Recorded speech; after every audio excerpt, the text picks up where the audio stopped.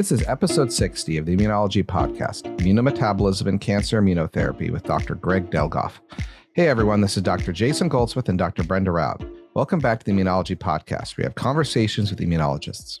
The Immunology Podcast is brought to you by Stem Cell Technologies, a global biotechnology company supporting life science research and fostering communication and collaboration in science.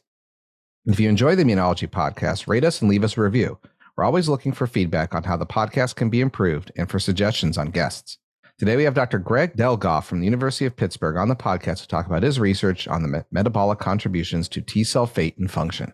We also got our usual roundup of recent highlights in immunology news coming up. But first, don't forget that IUIS 2023 is coming up. We are looking forward to attending the 18th International Congress of Immunology, which will take place in Cape Town in South Africa between November 27th and December 2nd. Early bird registration rates are available until August 30th, so not that much time. Register at iuis2023.org. I never know how you were supposed to say it, Jason. Either one. Either one? What's the American way? I think ORG and org are both used, although for .com, it's always .com, not .com. So, I don't know. Okay, so iuis2023.org. Speaking of that, we have to plan, like I'm staying an extra day. We got to plan what we're doing if you're staying as well. I booked my tickets, so. Oh, I have to finish taking care of that. Yeah, we need to go somewhere fun.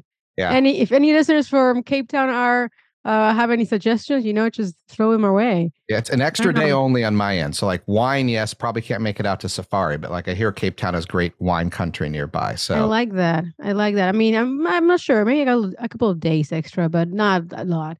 I think I'll leave the Safari for some other time. Yeah, I think I go back December 4th. So I have like all of the 3rd to do things. All right. We need to make it memorable. Yeah. So, Jason, happy belated birthday. Thank you. Yes, it was the big one. I am now 40. Yeah. How does it feel? Well, my joints remind me every day I'm middle-aged, but my approach to life is I'm going to slide into my 40s like a bus without brakes and just keep going. Oh, I mean, the 40s, this is like a roller coaster that only goes up. It gets better. Well, that's what I hear. Yeah, I don't know. In reverse. My body reminds me every day that I don't heal like I used to, which is sad. Oh, well, I wonder. I can only imagine how it feels, here from my early 30s. Young in Europe with European healthcare that keeps you nice and well preserved. I know. I know. Great. I know. And all the breaks, another relaxation we get to have, all the vacation days we get. In Europe, apparently today's relaxation day. Yeah, apparently we're airing on relaxation day. I don't know what that means. I don't understand that concept nor that word. No, me that where neither. Like you do something that's not work as your side gig to help you out. Is that relaxation? I guess like just adding more tasks to your day because it's just that's what you do. That's what you like to do. I mean, I find that relaxing. I guess. I mean, our listeners could chip in, and if anybody knows what relaxation means, please bring it on. But for now, why don't we relax into some science? What more relaxing thing to do than That's true. I wish I had a paper on NMR so I could talk about like hydrogen relaxation times and then have a talk about spectra, but we don't, sadly. Although I do have a paper with an X-ray crystal structure. So if we're going to use really bad segues going from NMR structure to crystal structures generally, I guess I have a paper we can talk about. But that has to rank as probably one of the worst segues we've had ever. Please, just start with the paper. Put it out of the misery. All right. This first paper here, after the world's worst segue, is microbial host isozyme analyses reveal microbial DPP or DPP. Yep, 2 Ps, 4 as a potential anti-diabetic target. It came out in Science, August 4th. Its first author is Kai Wang. I think there's multiple first authors here based on the symbols here. So we have Ziwei Zhang, Jing Heng, and Jia Liu are all co-first authors. Last author is Cheng Tao Jiang. This is a bit of immunology. It's more just pure microbiome, but because bugs exist in your gut and they love your immune system, we're covering it. It's also really quite a crazy story that's super cool. All right. So you've probably heard about all these medications people are using, their diabetes medications, but for weight loss lately. So those all act as GLP-1 agonist. They're actually synthetic GLP-1 that you can inject. But there's a whole other set of medications that inhibit something called DPP4, which is an enzyme that degrades GLP-1s. These are the gliptin drugs. Sitagliptin is one of them used in this paper. But these are all these gliptin drugs. These gliptin drugs are a mainstay of diabetes, but it's been known for a while that some people respond to these drugs and some people don't. Sorry, Jason. So GLP-1 is a hormone, is a peptide? What exactly? It's a peptide hormone that regulates insulin sensitivity and glucose tolerance. So more GLP-1 means more glucose tolerance. It also makes you feel fuller, which is why it's used as a weight loss drug now. Wegovy, other drugs, it's this big thing now is a second benefit. So the synthetic peptide is one set, but before that, there were these old drugs that blocked an enzyme that degraded your endogenous hormone. So that's what this is about. So they kind of don't describe the assay very well and put it in supplemental figures to bury how they do the first part of it, but they do a screen of microbial peptides that are mimetics for human enzymes. So microbial host isozymes. And they do it against standard drug targets or things that we would care about, right? Like, so DPP4 and a bunch of other things like, enzymes that do A or B matter for human host disease drug. So we're going to do a screen against that. And so they did a plate-based screen, and DPP4 popped up as one of these big ones that in particular, Bacteroides, which is a clade of bacteria, that big group, but specifically then a specific bacteria in that, which I will get to the name of in a second because it is very hard for me to just straight up pronounce without looking at it. But these Bacteroides species produce a isozyme that works like DPP4. And then they do a bunch of work, and I'm trying to condense it here. They show that at baseline, the microbial enzyme doesn't have that much effect on the mouse models, which makes sense because it's staying in the gut. But if you give them a high-fat diet, that's known to cause gut leak, and then it gets to the bloodstream, and they see that in mice with a bunch of Bacteroides, and particularly this one species, Bacteroides theta, I'm not going to be able to pronounce this, theta atomicron, so BT as we're going to call it, Bacteroides T, or Bacteroides theta, which produces a lot of this, that it degrades GLP-1 and leads to less glucose tolerance, signs that are worse like diabetes, right? So the high-fat diet leads to the gut leak, lets this enzyme cross and do bad things because it's working like DPP4 and degrades GLP-1, which is how they found it to begin with.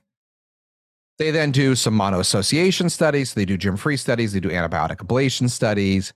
They do knockouts of the host enzyme and only the bacterial one to, really show that it's the bacterial driving this change. They knock out it in the bacteria. They mutate it. They do all the things that show and really establish through a bunch of very tightly well done work that the bug in a leaky gut, so in a high-fat diet, not a regular state, crosses over and will degrade GLP-1 and is responsible for insulin resistance.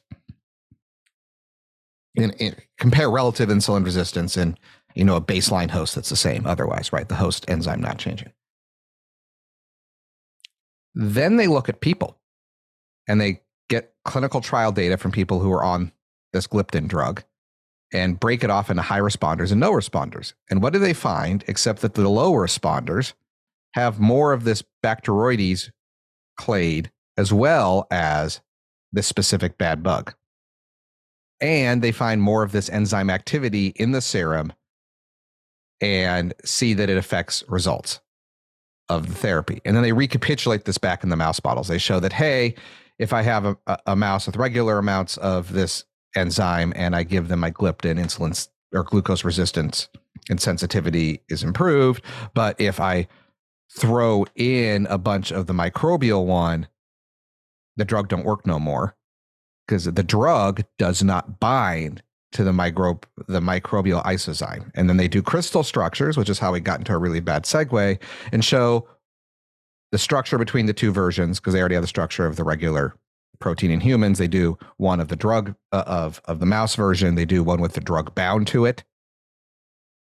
And then, because they're not done, they go back and make a molecule that can block the microbial one and not the human isozyme, and then modify it to be even more gut local to drop the bioavailability way down. So it's very little orally bioavailable, but acts only in the intestine, and then show in the mice that it works to treat the problem. Thus creating a potential therapy with very low bioavailability that blockades the microbial enzyme so it's bound when it translocates and doesn't work. And so then that lets people who would be on the gliptin drug regularly have better success with it. And there you go. Then they drop the mic and sail off into the sunset, because that was a lot of amazing, crazy work. What a cool story. Man, I mean, everything about it is very interesting. Like starting with the ability for this particular microbial product to modulate our our general metabolism in such a specific and extensive way. Yeah, the crystal structures between the human and the microbial one are close. They're just not identical, right? But they have the same active site. It's some of the other moieties that prevent the drug from blocking, but it's actually an isozyme. Yeah. Man, those microbes, they're screwing with us all the time. So I'm sure, we'll say it's immunology because a high-fat diet and leaky gut is an inflammatory state. But regardless, this was really cool science, and I'm here for it. And it's affecting your diabetes drugs. For sure. Well, I mean, it is in the topic of today's conversation about metabolism. So I think perfectly on the right note. I also have, a couple of my papers for today. One of them is, it is immunology, but it's more about the biochemistry behind immunology. So I'm going to start with that one. And this paper was published in Nature, just plain Nature. No, sorry, Science. I'm sorry, it's not Nature, it's Science. Oh, we're gonna get called out. So also a really, really interesting story in Science. And I'm a little bit reluctant to say the title of the paper because it pretty much gives away the whole thing. But human sting is a proton channel. Bum bum bum. First authors, Bingsu Liu and Rebecca Carlson and Ivan Pires and Matteo Gentili. I think they're all first co-authors. And the corresponding authors are Daryl Irvine and Nir Haikohen from the Broad Institute and the Koch Institute in Cambridge, Massachusetts. And as I said, a little bit gave up the main deal, but I think it is a pretty big deal because, sting is a very important enzyme related to our ability to perceive foreign DNA and nucleotides that are not ours. And so STING, which stands for stimulator of interferon genes. So it is a cytoplasmic receptor, which is capable of sensing cyclic dinucleotides, which are derived either from bacteria, as a PAMP, or synthesized by a synthase called C-gas, which makes cyclic GMP-AMP, and this activates STING when it recognizes cytosolic DNA, which can come for example, a virus. So very important sensing molecule. And we know for a fact that activation of STING, which results in a conformational change and a translocation of the protein of the sensor from the cytoplasm to from the endoplasmic reticulum to the Golgi. And then it has multiple effects, particularly activation of the inflammasome, of interferon stimulated genes, and also activation of what is known as non-canonical light chain 3B, which is part of a non-canonical autophagy pathway, which is also important. If you're a cell that is infected by a virus, you want to get rid of yourself. So that's a way of doing it. And of course, as I mentioned, inflammasome activation as well. So we quite understand. So I'm not an expert in Sting, but we quite understand like how Sting mediates activation of, for example, the interferon regulatory gene activation. It interacts with some certain adapters and certain kinases, just TBK1. We know that, but it's not completely clear how Sting activates the inflammasome and how it activates this non-canonical LC3B. So activation, which is through a process called lipidation, and it's not clear how that. We know there's certain ATPase related enzymes that are associated to this, but it's not clear how they get the signals to work. And so they the authors kind of want to understand how is Sting interfere, how is Sting starting up this process. So again, not an expert, but basically what is important is that Sting in the surface of the Golgi reticulum, it interacts with certain enzymes and generates this lipidation of LC3B, and then this starts this autophagy activation. And one of the things that happens at some point is that there is a transport of proteins. There's an acidification that is important for the lipidation of this protein. And it was never clear how this happens. And so the authors kind of wanted to really look into this closely. And so how do you find out where this protein, how these proteins are being transported across the Golgi membrane, and how do you find if Sting is related to it? So what they see is that they act. So there's a bunch of Sting activators, and they have models in which they activate Sting, and they have these really cool sensors, these proteins that can sense changes in pH in different, and they can direct them to different organelles. So either the different parts of the Golgi or also lysosomes, and using by targeting particular proteins associated with this compartment. And what they see is that in fact the both the trans Golgi and the cis medial Golgi do get acidified. So they see a reduction in the pH, which suggests that in fact there is a transfer of protons. And kind of long story short, what they see is that this transport occurs directly through a pore that is contained within Sting. And this is not so straightforward. So it's not, as a non-structural biologist, I think, well, how did they not know this? But this is not very self-evident.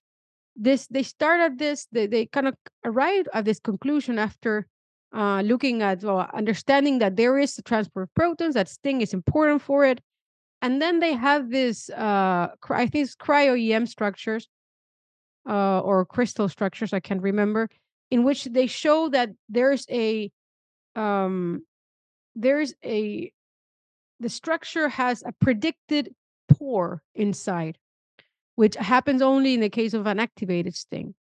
And they eventually find a particular compound, a Sting agonist, called compound 53, that binds to this particular transmembrane domain that Sting has, was kind of predicted to be a pore. And they use this protein to kind of to see if they could kind of use by blocking this pore, whether this changed the function of Sting. And so what they say is that when they change, so if they treat, sorry, I'm a little bit confused now because because they say that C53 is a sting agonist, but when they actually treat sting and they activate sting using well-known agonists such as CGAMP or diabz, which are also well-known agonists, then they actually see a reduction of sting of the pH increase that is observed in the Golgi compartment where sting is activated. So now I just realized that it's a bit confusing now, because basically what they find is that using this, what they conclude is that by using this molecule, also by doing a lot of very smart experiments, which are a little bit long to discuss, they show that indeed it is sting itself that is moving these protons across, and then that this is activating the rest of the pathway that ends up activating the autophagy in sting activated cells. So in the cells that are were activated with sting agonists. So, and they do this also even if they do this in Golgi, so they have this in kind of the endogenous Golgi cells in full cells, but they also look at it in reconstituting liposomes. So they do like little liposomes in vitro, like outside of the cells, and they put sting on them, and then they show that again, this protein exchange depends on sting not having this pore obstructed by C53. So, and then if you do this, if you prevent this channel activity of sting, then you reduce the lipidation that is the key kind of downstream event that happens and then continues on the activation of autophagy. And this is also important for the activation on inflammasome activation. So in principle, this seems to be a very crucial function of sting, which apparently was not previously determined. So it must have been a really cool thing to discover, because if you're in this field that you didn't know how sting worked in this sense, this must be an exceptionally important piece of information to have. So yeah. So basically, sting has many faces, and as part of the immune system of the cell, recognizing foreign DNA and foreign nucleotides, I think is very important that we know how it works. No, I think you're right. I think the fact that it's a hydrogen pore is really interesting, and something that I wonder how many more times this will come up where we really don't understand how these proteins work. Right? And we keep trying to be good at structural biology, but that seems like a big hole that we didn't know. Pun intended. Yeah. Boom, boom, boom. So yeah, I mean, it's very complex. It's a lot of structure, a lot of like hardcore biochemistry. It's a cool paper, but I leave it over my head sometimes. But yeah, it's just I think I'm mostly surprised by that. We know this already? How? But it's true that the sting pathway is not known for so long when you think about it. I don't know, like not even 10 years or 10 years, something like that. It's not True. like it's been known for such a long time either. That's very chill. Well, I also have to thank you, Brenda, because like you probably do in the most of your life, you did all the hard work and can let someone in come afterwards with the second part, because you did all the work explaining what sting is. And I also have a paper on sting. Well, you're So welcome. thank you. Happy birthday. Thank you. So this is the C gas sting drives aging-related inflammation and neurodegeneration. First author is Mohammed Gulen. Last author is Andrea Blaser. This one is in Nature. So this is a fascinating paper. I have to say, when I looked at figure 1, and I'm like, how are they doing this? They have some senescent cell models, like aging cell models, but like figure 1C is in mice, and the timeline of age, it's age months, and it starts at 22 months of age. So they just have to keep old mice around in this lab, and I feel bad for whoever has to do that. That is a rough job. That being said, what they look at is that they have a inhibitor to the sting pathway called H151. And they basically show that with aging, you have increase in inflammatory cytokines in the brain, type 1, TNF, IL-6, IL-1 beta, pick a flavor of ice cream, it's there. And they take young mice, compare it to old mice, and they compare it to old mice with the inhibitor, and they all go down. Like, oh, well, blocking sting seems to help against aging-related inflammation. So they show that, and then they can use inhibitors and look at neurodegenerative staining in the brain and see that, lo and behold, if you get rid of sting, you have, or blockade sting, you have less aging markers in the tissue of the brain as well. And then they really isolate it through some single cell RNA-seq and staining to microglia function. And so they established it's really these microglia that are changing. They have a change in transcriptional state. They extend it out, and they find that the changes in the microglia then affect other systems. They use an inducible sting model. So they create an inducible tamoxifen-induced sting model, locally, tissue specific to the brain, drive it, turn it on with tamoxifen, cause artificial aging, causes signaling, see the damage like you see in old mice. So they isolate it that way. They show that the changes in the microglia lead to bystander cell inflammation, neurotoxicity, and impaired memory capacity. But wait, how is Sting doing this, right? As you mentioned, Sting senses nucleotides, right? So they isolated it to, and they noticed on their staining and electron microscopy that the mitochondria of aged mice in these cells looked damaged, bad. Pick an adjective. Well, damaged mitochondria, at least mitochondrial DNA, and that's what's driving Sting. They find higher concentrations of mitochondrial DNA in old mice tissue, which drives Sting, which drives inflammation, which leads to neurodegeneration. And I think at the very end, they used a drug that stabilizes the mitochondria, if I remember right here, and reversed it. What a twist. It's the mitochondria who did it. Well, we're going to be talking about mitochondria later today, too. In the microglia with the DNA. Betrayed by your own mitochondria. Who would have thought? Yep. And what's the compound that they use?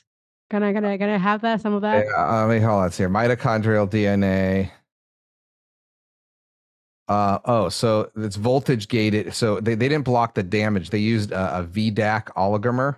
So researchers implicated voltage dependent ion channel VDAC13 release the mitochondrial DNA. And so they used VBIT4, an inhibitor of the oligomerization. So the mitochondrial DNA can't get out of the mitochondria when they're funky. So they kind of, did they use it also to accelerate mitochondrial death to see No, they did it the other or? way. So aged mice leaking mitochondria, they prevented the leak of the mitochondrial DNA out. Separately, they made a mouse that induces Sting activation that's inducible to then cause damage. So they showed mitochondria leads to Sting, stop the mitochondria from leaking DNA, less Sting. They also then turned Sting on or off and showed the effects in the brain recapitulated with Sting alone. And then it caused bystander damage, all in the microglia, and particularly in the hippocampus. Okay. So Sting stings you in the brains. Oh my God. Brilliant. Look, my jokes are getting older too. Were you stung by Sting? I am. I definitely, the hippocampus is failing here, folks. Yeah, that's okay. You're 40 now. I'll be gentle. I'm senescent. Oh my God. You're in the prime of your life, Jason. You're in the prime of your life. Okay. So last paper today. No, we already rewrote Sting biology. Let me, hit you with another, with the word revolutionary thought. What about antigen agnostic CD8 cytotoxicity? How do you feel about that? I'm mild to moderately intrigued, but could be moderately to severely intrigued with further information. So, next paper. CD8 T cells maintain killing of MHC1 negative tumor cell through the NKG2DL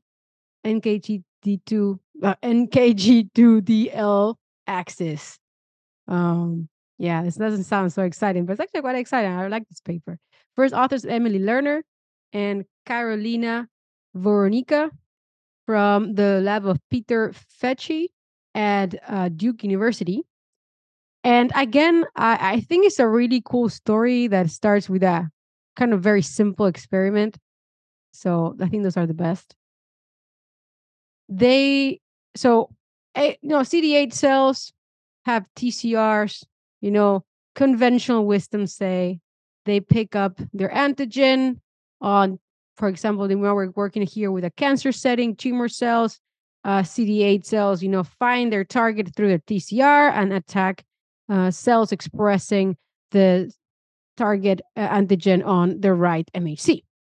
But we also know that amongst the many things that tumor cells do to try to fend off or the immune system is getting rid of their MHC1 expression, often through mutation and loss of expression of beta 2M, which is this microglobulin that is important for the assembly of the MHC class 1 molecules. And that conventional wisdom would say, well, then these cells become kind of invisible to the adaptive immune system in the form of CD8 cells, because if they cannot see them through the TCR, how on earth are they going to find these tumor cells? And basically, this work does is show that there is an alternative way, which is a mechanism that we already knew could happen, but we saw it always associated to NK, to natural killer cells, which is the recognition of tumor, so MHC or beta 2M knockout cells, so non-expressing MHC class 1, through ligands of these receptor called NKG2D.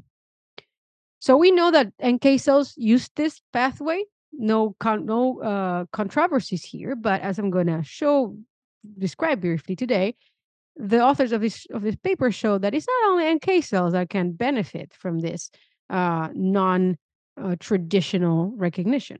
So they work with a model of tumors that are this CT2A glioma model, and what they do is they started studying the effect of checkpoint inhibition, anti-PD-1 and 4-1BB stimulation as a type of immunotherapy. And what I see is that even even if you have tumors that are beta 2M knockout, you still have a robust recognition and rejection of the tumor upon checkpoint inhibition. And so that was they thought, I guess the idea when they started this experiment, they thought they would have less. And what they see is that, importantly, so there's a lot of experiments. They are very thorough, but I'm going to kind of highlight the high level things here. They show that this recognition depends not on NK cells, which would be probably everybody's first thought, but depends on CD8 cells. And when they dig a little bit deeper, they see that actually the CD8 cells don't even need to be tumor specific to mediate this response to checkpoint inhibition. It's just enough so that you have CD8 cells that are activated by someone in the tumor. And they show that often that someone will be macrophages that are cross-presenting. So you need to have the antigen somewhere. So those cells if you have, for example, these CD2A specific cell, so this tumor cells have a TRP2, which is there's a specific TCR that recognizes. So you still need to have T cells that there's antigen that they can be activated against, but then these T cells don't necessarily have to go attack the cell expressing the antigen. Of course, I guess my first thought was like, well, that's problematic. How do we keep T cells from just attacking everything? And apparently they don't do this. The effect is quite localized. The T cells do need to be activated like right there by, for example, a macrophage. And what they show is that this recognition is mediated by ligands of this traditionally molecule was traditionally associated to NK function, which is very important for NK function, NKG2D. And they see that actually these tumors, because they overexpress so much of these of ligands for this, such as RAE 1, H60, MALT1. These are all ligands for this NKG2D. this is sufficient for activated cells, activated CD8 cells, which are expressing NKG2D, which is known as an activation marker. It's known as, was usually associated as a co-stimulator in CD8 cells. This is sufficient to redirect the cytotoxic activity of the CD8s onto the tumor in an TCR agnostic manner. And that, even though this is kind of unspecific, most healthy tissue gets spared because they don't overexpress ligands for this particular receptor. So they do a lot of, like, they really work through in mouse models, and they also gonna go for the human setting, in which they also look into like human cells, and they see that it can also be applied to assisting in vitro of human cells. And they also look into data associated to human cancers, and they also see that there was always a little bit of controversy whether beta 2M is a bad thing, is a good thing. It was not clear from the human data, and this might be a reason why it's so murky to see the effect of MHC1 knockout or non-expression, because they might be the CD8 cells might be circumventing the whole thing. So I thought it was really cool. So again, I think it was even mind blown. And this was published in Nature Cancer, by the way. So really cool work, and also very elegant. I love this. I love this artist works in which you have very specific, like the experiments are all very nice, and the story is really well told. So kudos to the authors as always. Yeah, I wonder what this means also for autoimmunity, right?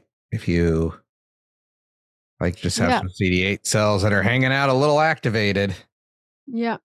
Well, I mean, what they say, so they do think that they do an experiment with just, I think it was just regular what's the word, fibroblasts, and they don't get attacked because they don't express enough of the ligands. But yeah, I don't know, I think it does give you another thing to think about when you're thinking about immunity. Yeah. Or like at least bystander killing, bystander effects on bystander cells. Yeah, makes sense. Interesting. All right. Well, we're going to actually talk more about T cells here soon with Dr. Greg Delgoffe at the University of Pittsburgh. But before we do that, you can decorate your lab with a Nature's Protocols wall chart. It outlines the production of therapeutic CAR T cells from apheresis collection and T cell enrichment to gene modification, expansion, delivery. Request a free copy of the wall chart at Stem Cell Technologies T Cell Therapy Resource Center by visiting stemcell.com/T-cell-therapy. Well, hi everyone. To today's interview, we are joined by Dr. Greg Delgoffe. He's associate professor at the University of Pittsburgh and director of the Tumor Microenvironment Center at the UPMC Hillman Cancer Center in Pittsburgh. And he's going to be talking to us today, I assume, about his research on immunometabolism and how cancer and the immune system interact with each other through metabolic pathways, and how that informs or helps us understand why cancer happens and what to do about it. Dr. Delgoffe, thank you so much for joining. I'm a big fan, so very excited to talk to you today. Yeah, thanks for having me on. It's a pleasure to be invited, and a pleasure to share the work that we're doing, and just kind of to talk science. So we tossed the coin with Jason here, and I got first dibs on today's conversation.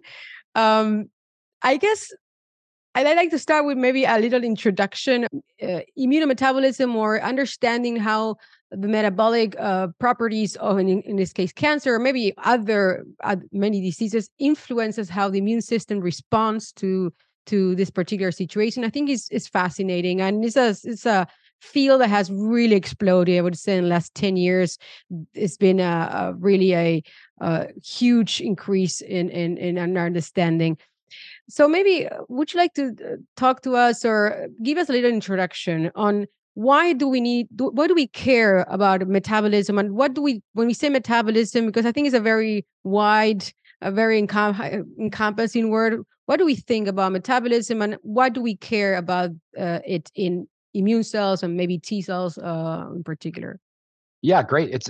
I'm happy to do that, and it's something I love talking about because in my my past, I've always been interested in the regulation of immunity. That's always been my number one kind of interest is how is the immune system regulated, especially T cells. And for, when I was being trained, it was always about signal 1 and 2, right? You need antigen, you need co-stimulation. Later on, we added cytokines as signal 3, and but the point is that especially a T cell, they have to operate in all these different environments, right? That in that nursery of the lymph nodes, but most importantly, they need to be able to infiltrate all the tissues to do their job. And while they get different cytokines and different other cell surface cues, they're also in different metabolic environments. And so it makes sense that they would have evolved to sense those metabolites. And that's really how I got started in this field, as I studied the role of a nutrient sensor, mTOR, in how T cells make decisions. And that's what I cut my teeth on in graduate school, was really understanding that before we could really interrogate metabolism at any kind of cellular level. We were just really saying, if you change the nutrient sensing capacity of a T cell, you change how it functions independently of all the other things, of all the other signals. And I think that's something that we're really starting to appreciate now, is that metabolism is this kind of primordial means by which cells are regulated. And that makes a big difference. And so we have to be thinking, I think you brought up a really interesting point at the onset, which is metabolism is everything. It's like life, right? So it's kind of hard to really think about, what do we mean when we say immunometabolism? And I think it's multifactorial, right? Are there nutrients in the environment locally that are changed? Is it how the cell intrinsically changes its ability to sense those nutrients? Or is it how the metabolites inside the cell, how their catabolism or just even kind of moving around or exchange from one type of carbon to another, does that alter the way that the cell performs a particular function? And we think this is super, super relevant in immunity. So we know about the Warburg effect with cancer, right? But I think we're also appreciating it's more simplistic than what's really going on. You talk about how cancer can alter the milieu of the nutrients that are available for the tumor cells. Now, when I think, or for the immune cells, right, to fight off the cancer. Now, maybe my impression's wrong. When I hear Warburg effect, it's like, oh, glucose is being consumed by the cancer. Well, great. That means everything else is available for the immune cells. Is it also that the immune cells want the same glucose, or is it actually that much more complicated than that? And then maybe they want something else and they're actually changing the profile more than just hungry hippo for glucose. We all learn. Yeah. Yeah, no, so this is a great question. It's something that definitely needs to be, it's dogma that needs to be fixed in our field, right? So at the beginning, it was tumors consume glucose, they make lactate. That's it. That's the issue, right? And so what's interesting is, like, we know Warburg metabolism occurs. The important thing to remember about Warburg metabolism in any cell type is that it doesn't mean it's not a switch. Right? It's not that the cell uses its mitochondrion and then it goes Warburg and then it doesn't use its mitochondria and it ferments glucose. I think that's one of the misconceptions. It's that it also does the glucose to lactate thing, but it's still using its mitochondria. So it's not a switch from one thing to another. It's rather the glucose fermentation turns on, but the mitochondria are still doing all their stuff. So when a tumor is fermenting glucose to lactate, it's still also consuming all that stuff in the mitochondrion. Which you bring up another point about the hungry hippos, right? I think it's always, it's very comforting to think about it like a land grab, right? The T cells, they're also doing Warburg as well. We've known about that since the early 70s, actually. That if you before we even knew about T cells, really, to speak of, we knew that if you added PHA to PBMCs, they started to do Warburg metabolism as well. But intriguingly, at first it was like, oh yeah, glucose is in competition. The T cells come in, they want glucose. The tumors are consuming glucose, and that's it. There's not enough left for the T cells.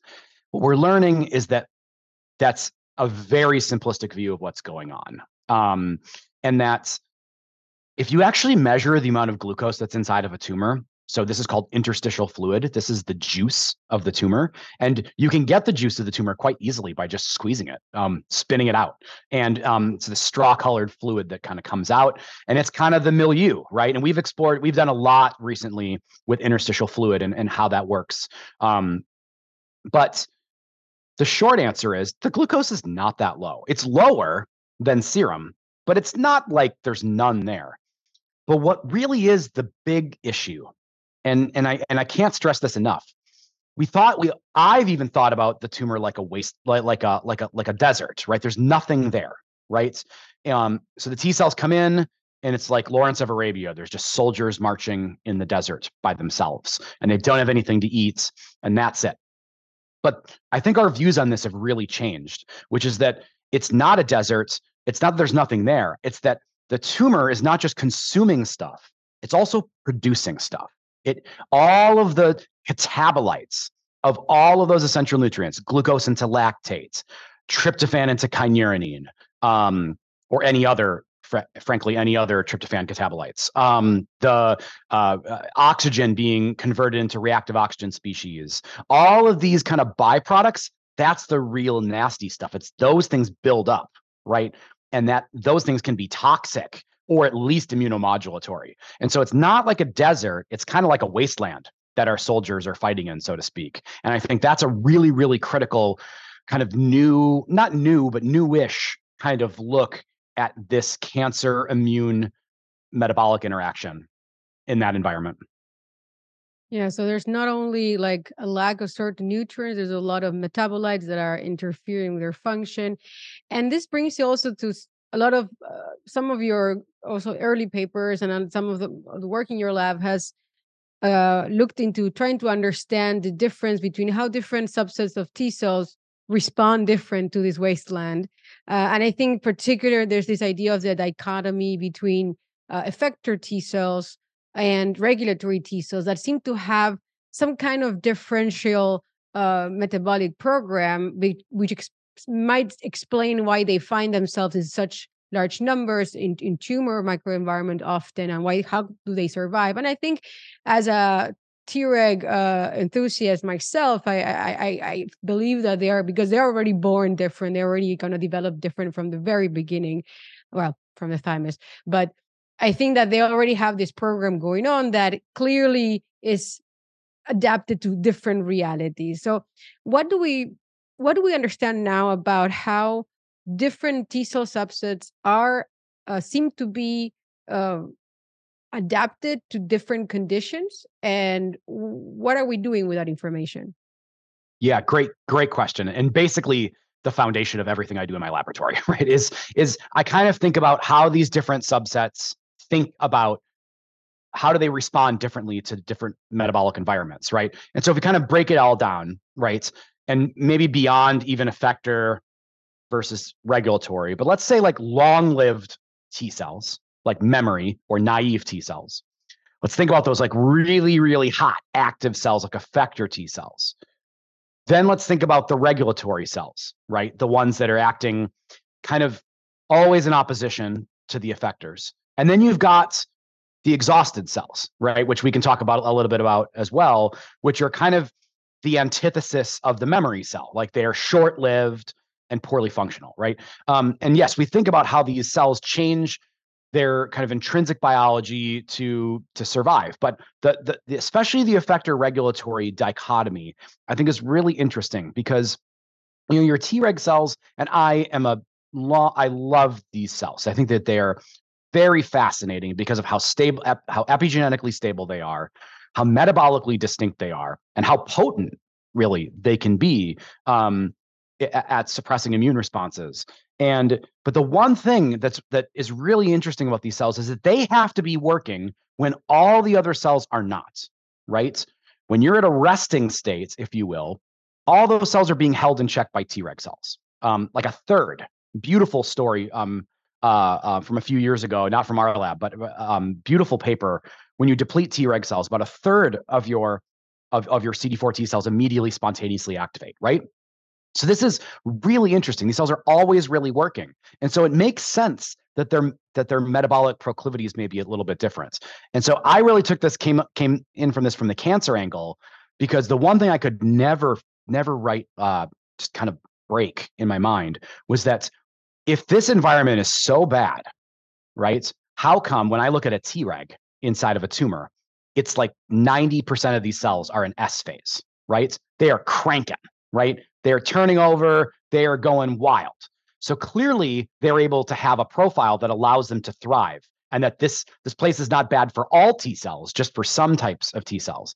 And that's what led us to really undertake trying to figure out what their metabolic profile is, especially in cancer, not necessarily because not a priori, we weren't really thinking we're going to make cancer therapeutics, but really more that cancer is a great model to study Tregs because they're so active, they're so powerful, and they're so important in that state.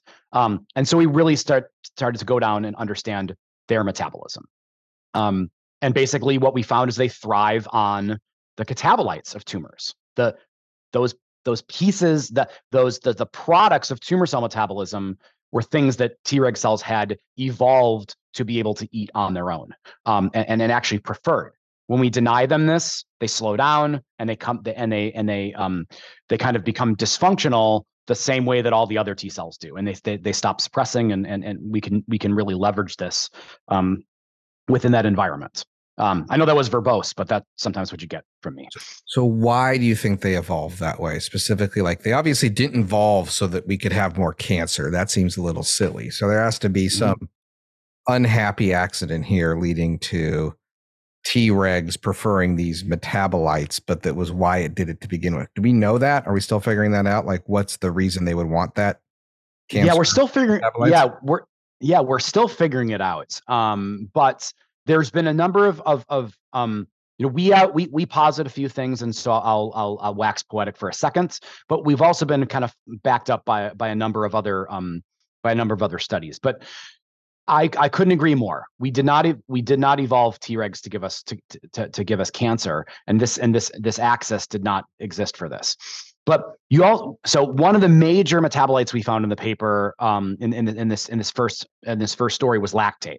That Tregs can really utilize lactates. They thrive in lactic acid rich conditions. And so we really, this is where we really got started. But then we started thinking, well, where else is lactate rich, right? In the body. And so there's adipose tissue. We know that Treg cells are very, enriched in adipose tissue, in damaged muscle. That's where you get a lot of lactates. These are all places that you don't want a lot of immune activity. You don't want scarification of your muscle. You don't want any damage. You don't want any inflammation in your adipose tissue. In almost all classically immunologically privileged sites, these are high areas of lactic acid concentration, including in your brain. Your brain is a huge is very lactate rich. But the other one that we're very much interested in now is in the gut. Lactate is produced by the commensal microbiome. It is produced in the hypoxic niches of the colon. And so my, gun to my head, I'm guessing it probably evolved first to promote tolerance to commensal bugs. And that metabolic interaction was most likely exploited by tumors to maintain tolerance. That's a very intriguing theory or proposal. I like it. I know Jason does. See, we're back to microbiome, Jason. It's inevitable. You can't get away from it now, Yeah. I hadn't thought about that, but it's a very, very interesting. And I guess also it would make sense that given that often Tregs will be needed in sites of inflammation, if you have active inflammation, I assume you will probably also find lactate in this circumstances. Might not have been the evolutionary pressure, but that's probably also a welcome side effect of having these cells surviving in this environment. Yeah, absolutely. We've actually really explored this connection, right? Because one of a very good potential source of lactate is the effector T cell that is being suppressed by the Treg. So we've actually really explored now in follow-up studies that are not published yet, really understanding if all there's no tumor, there's no tissue, it's just a conventional T cell and a Treg sitting next to one another. But the Treg can't sense the lactate from the conventional T cell, what happens? And we're learning that there's a component of the Treg cell program of its signature that is derived even from the lactate coming from its target, the suppressed T cell. And so it's a lot of stuff we're exploring. So I want to flip this a little. Therapy. I'm a practical person. How can you use this therapeutically to say, let me caveman this. Too much lactate bad because it likes the Tregs and then tumors don't die. I'll pick something. Or too much glucose, whatever. Is there actual ways that we can alter our metabolic milieu to have a shift on this? Is this something, for instance, that diet can affect, or do you put a lactase as an enzyme in people's serum so it gobbles it all up? Like, I don't know. Like, those are two different ends of the stream here. No, like this is a great thought, and this is something that we talk about, we think about all the time. So first, the cancer field, right? You rewind 25, 30 years. This was all the rage. We're going to cure cancer by targeting its metabolism. But and there was actually several trials actually of 2-deoxyglucose. But it was all zero sum. Nothing ended well. And because it worked really well in a xenograft system, right? Tumor by itself on an immunodeficient animal, treat it. Yeah, tumor got smaller. You put it into a person, dose limiting toxicities. And of course, you're inhibiting the immune system and also all glycosylation, right? So very, very tough to target. But that being said, the field of metabolic diseases, metabolic syndrome, type 2 diabetes, obesity has produced a cornucopia of metabolic modulators that many have been thought about for cancer therapeutics, many have not, many have been overlooked because they're not marketable. But so when I started my group, we didn't have a lot of money, so we picked a bunch of cheap drugs, lots of things that we could use. One of them was metformin. Metformin has this long history of anti-cancer, anti-aging kind of stuff. But it turns out that a lot of the effects of metformin on cancer actually depend on the immune system. And so we really started exploring this and understanding that this metabolic modulator, it's a very strong modulator. It's not a very strong drug, but people take grams of it. It's pretty safe, but it could actually change the tumor microenvironment in a good way, and mostly by reducing hypoxia and changing the metabolism of the tumor cells, which itself wasn't enough. We proved that with 2DG. You can't just turn down the metabolism of tumor cells, but it's synergized really well with immunotherapy. When you give that immune boost like anti-PD-1 or anti-CTLA-4, then you would see something. And so this actually led us to a couple of clinical trials that we're running here in Pittsburgh, and there's many other trials running across the world combining these two drugs together. I think that's a pretty sledgehammery approach. And there are effects of the metformin on the immune system that have been well documented. So I don't think but it is telling us something. And our academic interest in looking at the samples from this trial has really produced a lot of new hypotheses, and the clinical results are nothing to sniff at either. But I don't think it ends there with just drugs. I don't think it's like a magic where there's going to be some sort of magic drug that targets some sort of perfect pathway that hits the tumor and not the immune system. This is really where cellular therapies come in my opinion. Is it now it is part and parcel of immunotherapy, of immuno-oncology, to grow T cells ex vivo, engineer them to see cancer cells, and put them back in.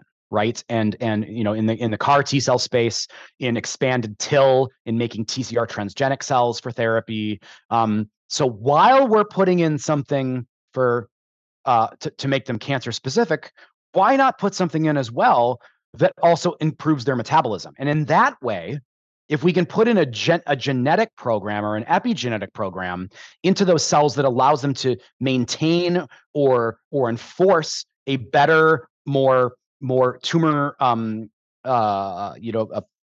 anti-tumor promoting metabolic profile, well, then that would be specific to those T cells, right? And then it wouldn't affect the global environment, and we wouldn't have to worry about off-target effects. So we did this, pretty early on. We used a couple of genes that were involved in mitochondrial health and quality, the generation of new mitochondria, a molecule called PGC1 alpha, which we first looked at in mouse TCR transgenic T cells. And we've now translated that into human CAR T cells. But this has now been really part and parcel of a lot of things that we're doing in the laboratory. Is what are the metabolic programs that we can enforce in a cellular therapy that at least endow those cells with a distinct and improved metabolic profile for anti-cancer immunity. This brings me to maybe another, you mentioned it before, but the other side of the coin, when you're talking about the traditional view of cell metabolism, you think of glycolysis on the one hand and mitochondrial function on the other hand. And I think our understanding of the role of mitochondria has evolved a lot. They're not just, finishing up the job. They are actually making all this biosynthetic intermediaries. They're, being their hub for a lot of these metabolic processes. And so when it comes to do the function of or like the right mitochondria, or how does the form, the shape of a mitochondria affect this that you described, the ability of a T cell to survive? What do we know about that? Yeah, that's great. A great question. And honestly, we're still learning a lot. And it's mainly because the tools that we use that have been traditionally used have been, applied in cell lines and cancer cells and things where, when you're really saying, oh, well, what about exhausted T cells? What about memory T cells? Well, can you do that analysis with the 500 that you get? It's tough. But that being said, we have learned quite a bit. A lot of really great work from not just from our group, but from Erica Pierce, from Sukek, really lovely sets of work understanding some of this. But the mitochondria are not just burning things for energy, they're producing things as well. And a lot of that chemistry is involved in what their intrinsic proteome is like. Remember, they have their own genome, so they're producing their own sets of intermediates that are going to do chemistry, and then they import a lot, right, from the nucleus. So there's that kind of, what are those genetic programs, transcriptomic programs that make a mitochondrion work? But there's a lot of morphology that's involved and the cellular cues that bring this in. So the kind of lone wolf mitochondria, those are the ones, the small kind of punctate, we call them fizzed mitochondria. They do fission, and so they divide. But the ones that that are left, they have these kind of loose ultrastructure. And that means that they don't have a lot of space to do chemistry, right? In mitochondria, the reason why they're all folded up is because it's all that surface area is what they need to do all of this membrane-bound chemistry, right? And so that a more complex mitochondrion, right? And it's usually one that is fused with others, and they form these kind of spaghetti-like noodly structures. Those have this high degree of surface area. And so what that means is that they become engines that are a little bit more fuel efficient, right? It's not so much that they're better at burning carbon, but they can do OXPHOS, they can perform the TCA cycle, and they become efficient. And so when they're efficient, that also means that they can free up more of their time, more of themselves to be part of that biosynthetic step of all of this. And what we're learning now in the lab is just how productive mitochondria are. They produce so much that the cell can use. And if you isolate mitochondria from different subsets of T cells, if you get them from the long-lived cells like memory cells, these mitochondria are far more in that very complex networked stage and produce a lot of biosynthetic intermediates. Whereas if you get the ones that are more exhausted, they're all fizzed, they're small, they're malformed, and they're just producing a lot of ROS, and all of the flavors in between. And so mitochondria are incredibly important for changing the rest of the cell's biology. And we think that is in the level of making lipids so that you can form membranes, making certain kinds of amino acids that you have to synthesize inside the cell, and probably not most importantly, but definitely one thing that we're really interested in now is in altering the heritable epigenome. Is that all of those changes to the epigenome are metabolic in nature and are produced primarily within the mitochondria. So, mitochondria drugs? Yeah, I mean, I think that there's a lot of different ways that we can play around with modulating mitochondria. There are, I mean, and in fact, there's actually a lot of interest in mitochondrial transfusions, right? Actually manufacturing in cell lines or in patient-derived samples, healthy mitochondria, right? And then transplanting them into things like therapeutic T cells, and rendering them more long-lived, essentially and you can spin mitochondria into cells. You can coat them in hydrophobic, stuff to get them in. You can tag them with cell penetrating peptides. So there's been and that's actually a big interest in the aging field, right? And the anti-aging kind of thing is like, can we essentially transfuse people with mitochondria to improve their aspects of aging, which indeed is also linked to defects in mitochondrial function over time. Beautiful data actually from a couple of years ago as a science paper. They deleted a critical mitochondrial transcription factor only in T cells. Okay, and that alone produced an aging phenotype. Only if your T cells became mitochondrially deficient. So there's a lot of interest in understanding this. But in terms of thinking about things in cancer, yeah, it's the real question about mitochondrial drugs is, how do you hit only the mitochondria of certain cells that you want to target? And I think that's something that we need to really keep thinking about.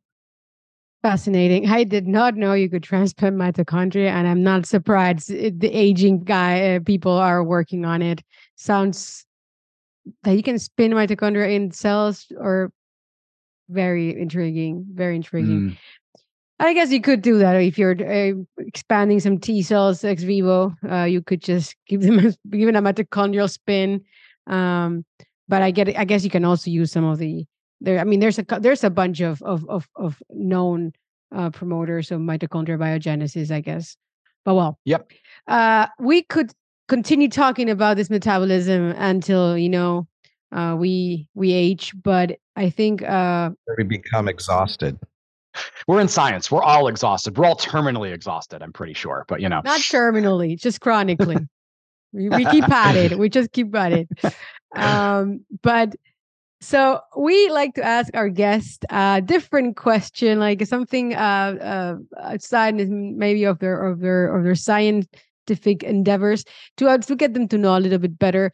And I think I'm going to ask you a question that is pretty much a classic in the podcast, which is, if you were not a scientist, what would you be? Yeah, I think about this a lot, right?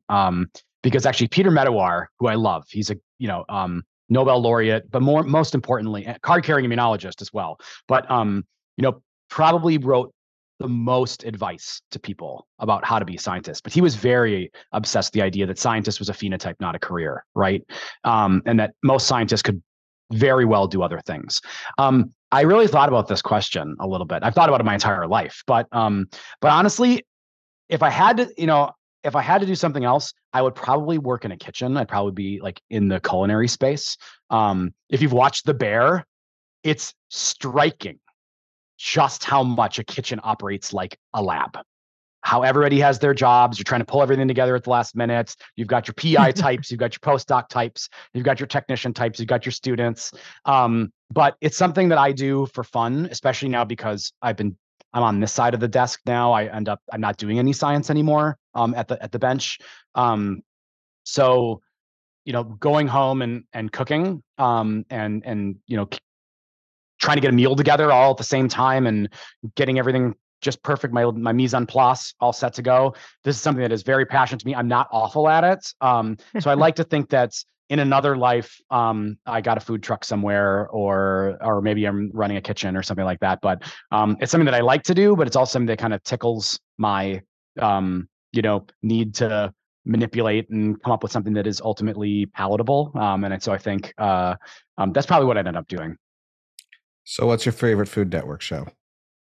Oh man, good question. I'm between two, I'll have to say. Chopped, I think, was one of the best shows on television. It is Jason approves. It's been on forever now, so I don't watch as much as I used to, but I just seeing how people work with that. But you need to give us a description of the show. Oh yeah, sure. So so Chopped. So what it is there have 4 chefs, up and coming type chefs, and they have a basket, and they open up the basket, and it's got 4 random ingredients in it. And some of them are wacky, like gummy candy and a pig's head and like some vegetable you've never heard of, and a brioche bun, right? Like, yeah, exactly. And then they have got like 30 minutes to make a meal, right? With everything else at the pantry in their disposal that has to feature the ingredients. And then they get judged by 3 well-known celebrity chefs. And then they decide how it looks. And there's just something about the like impromptu nature of it's extremely entertaining television. And so then they compete for stuff, And it's what happens in culinary school is one of your final exams. And like there's 3 rounds, it's elimination. So there's 4 chefs at the beginning, final rounds 2, appetizer, entree, dessert, pass through. So you only get last 2 people for dessert. But I also enjoy it because for many years at holiday time, at Christmas time at my mother-in-law's house, they would like have some stuff in their fridge and then forget to plan. And then they'd go out and wrap gifts for charity. And they'd leave me at the house and say, Jason, we have a chicken breast, some frozen vegetables, a brioche bun, and whatever spices are in our cabinet. Make Christmas dinner. Oh, I love it. Which I started appreciating more and more after watching like seasons, 1 through 15 of Chopped. Yeah. Oh my God. So absolutely love the show. And then there's this lighthearted talk show on Saturday mornings, The Kitchen, where they just make food and talk, and it's great. So I love Food Network. It's where most of our cable, it's the only reason why we have cable is to watch Food Network. So I have to say, working in the kitchen or being a chef or cooking is a very popular choice amongst our guests who get this question. There's clearly a pattern. I think this is cheating by now. I think it's just it became the obvious answer because as you mentioned, there's so much in common between the bench and the kitchen counter, I guess, that I think we're not going to allow our guests to say that. You guys that's not fair. Now to come up with another answer on the spot, you're saying, or do I have to? No, that's fine. This is a new policy we're going to start. If you were not a scientist or a chef, what would you be? No, but good. I like that. But it's been great talking to you. I just love this subject. And also was great to hear it from you. Your enthusiasm is contagious, and it was. I wish you all the best with continuing this research. Jason, any final comments? No, just a pleasure, and I'm now reinvigorated and no longer exhausted. Same for me as well. Thank you so much, guys. I really appreciate the invitation, and this was a lot of fun. That brings us to the end of our show. Don't forget to subscribe to our newsletter at www.immunologypodcast.com to get the show notes, including an episode summary and links to all of the interview roundup papers. You can also reach out to us on Twitter at Immunopodcast or via email at info@immunologypodcast.com if you have feedback or you would like to suggest guests. See you next time.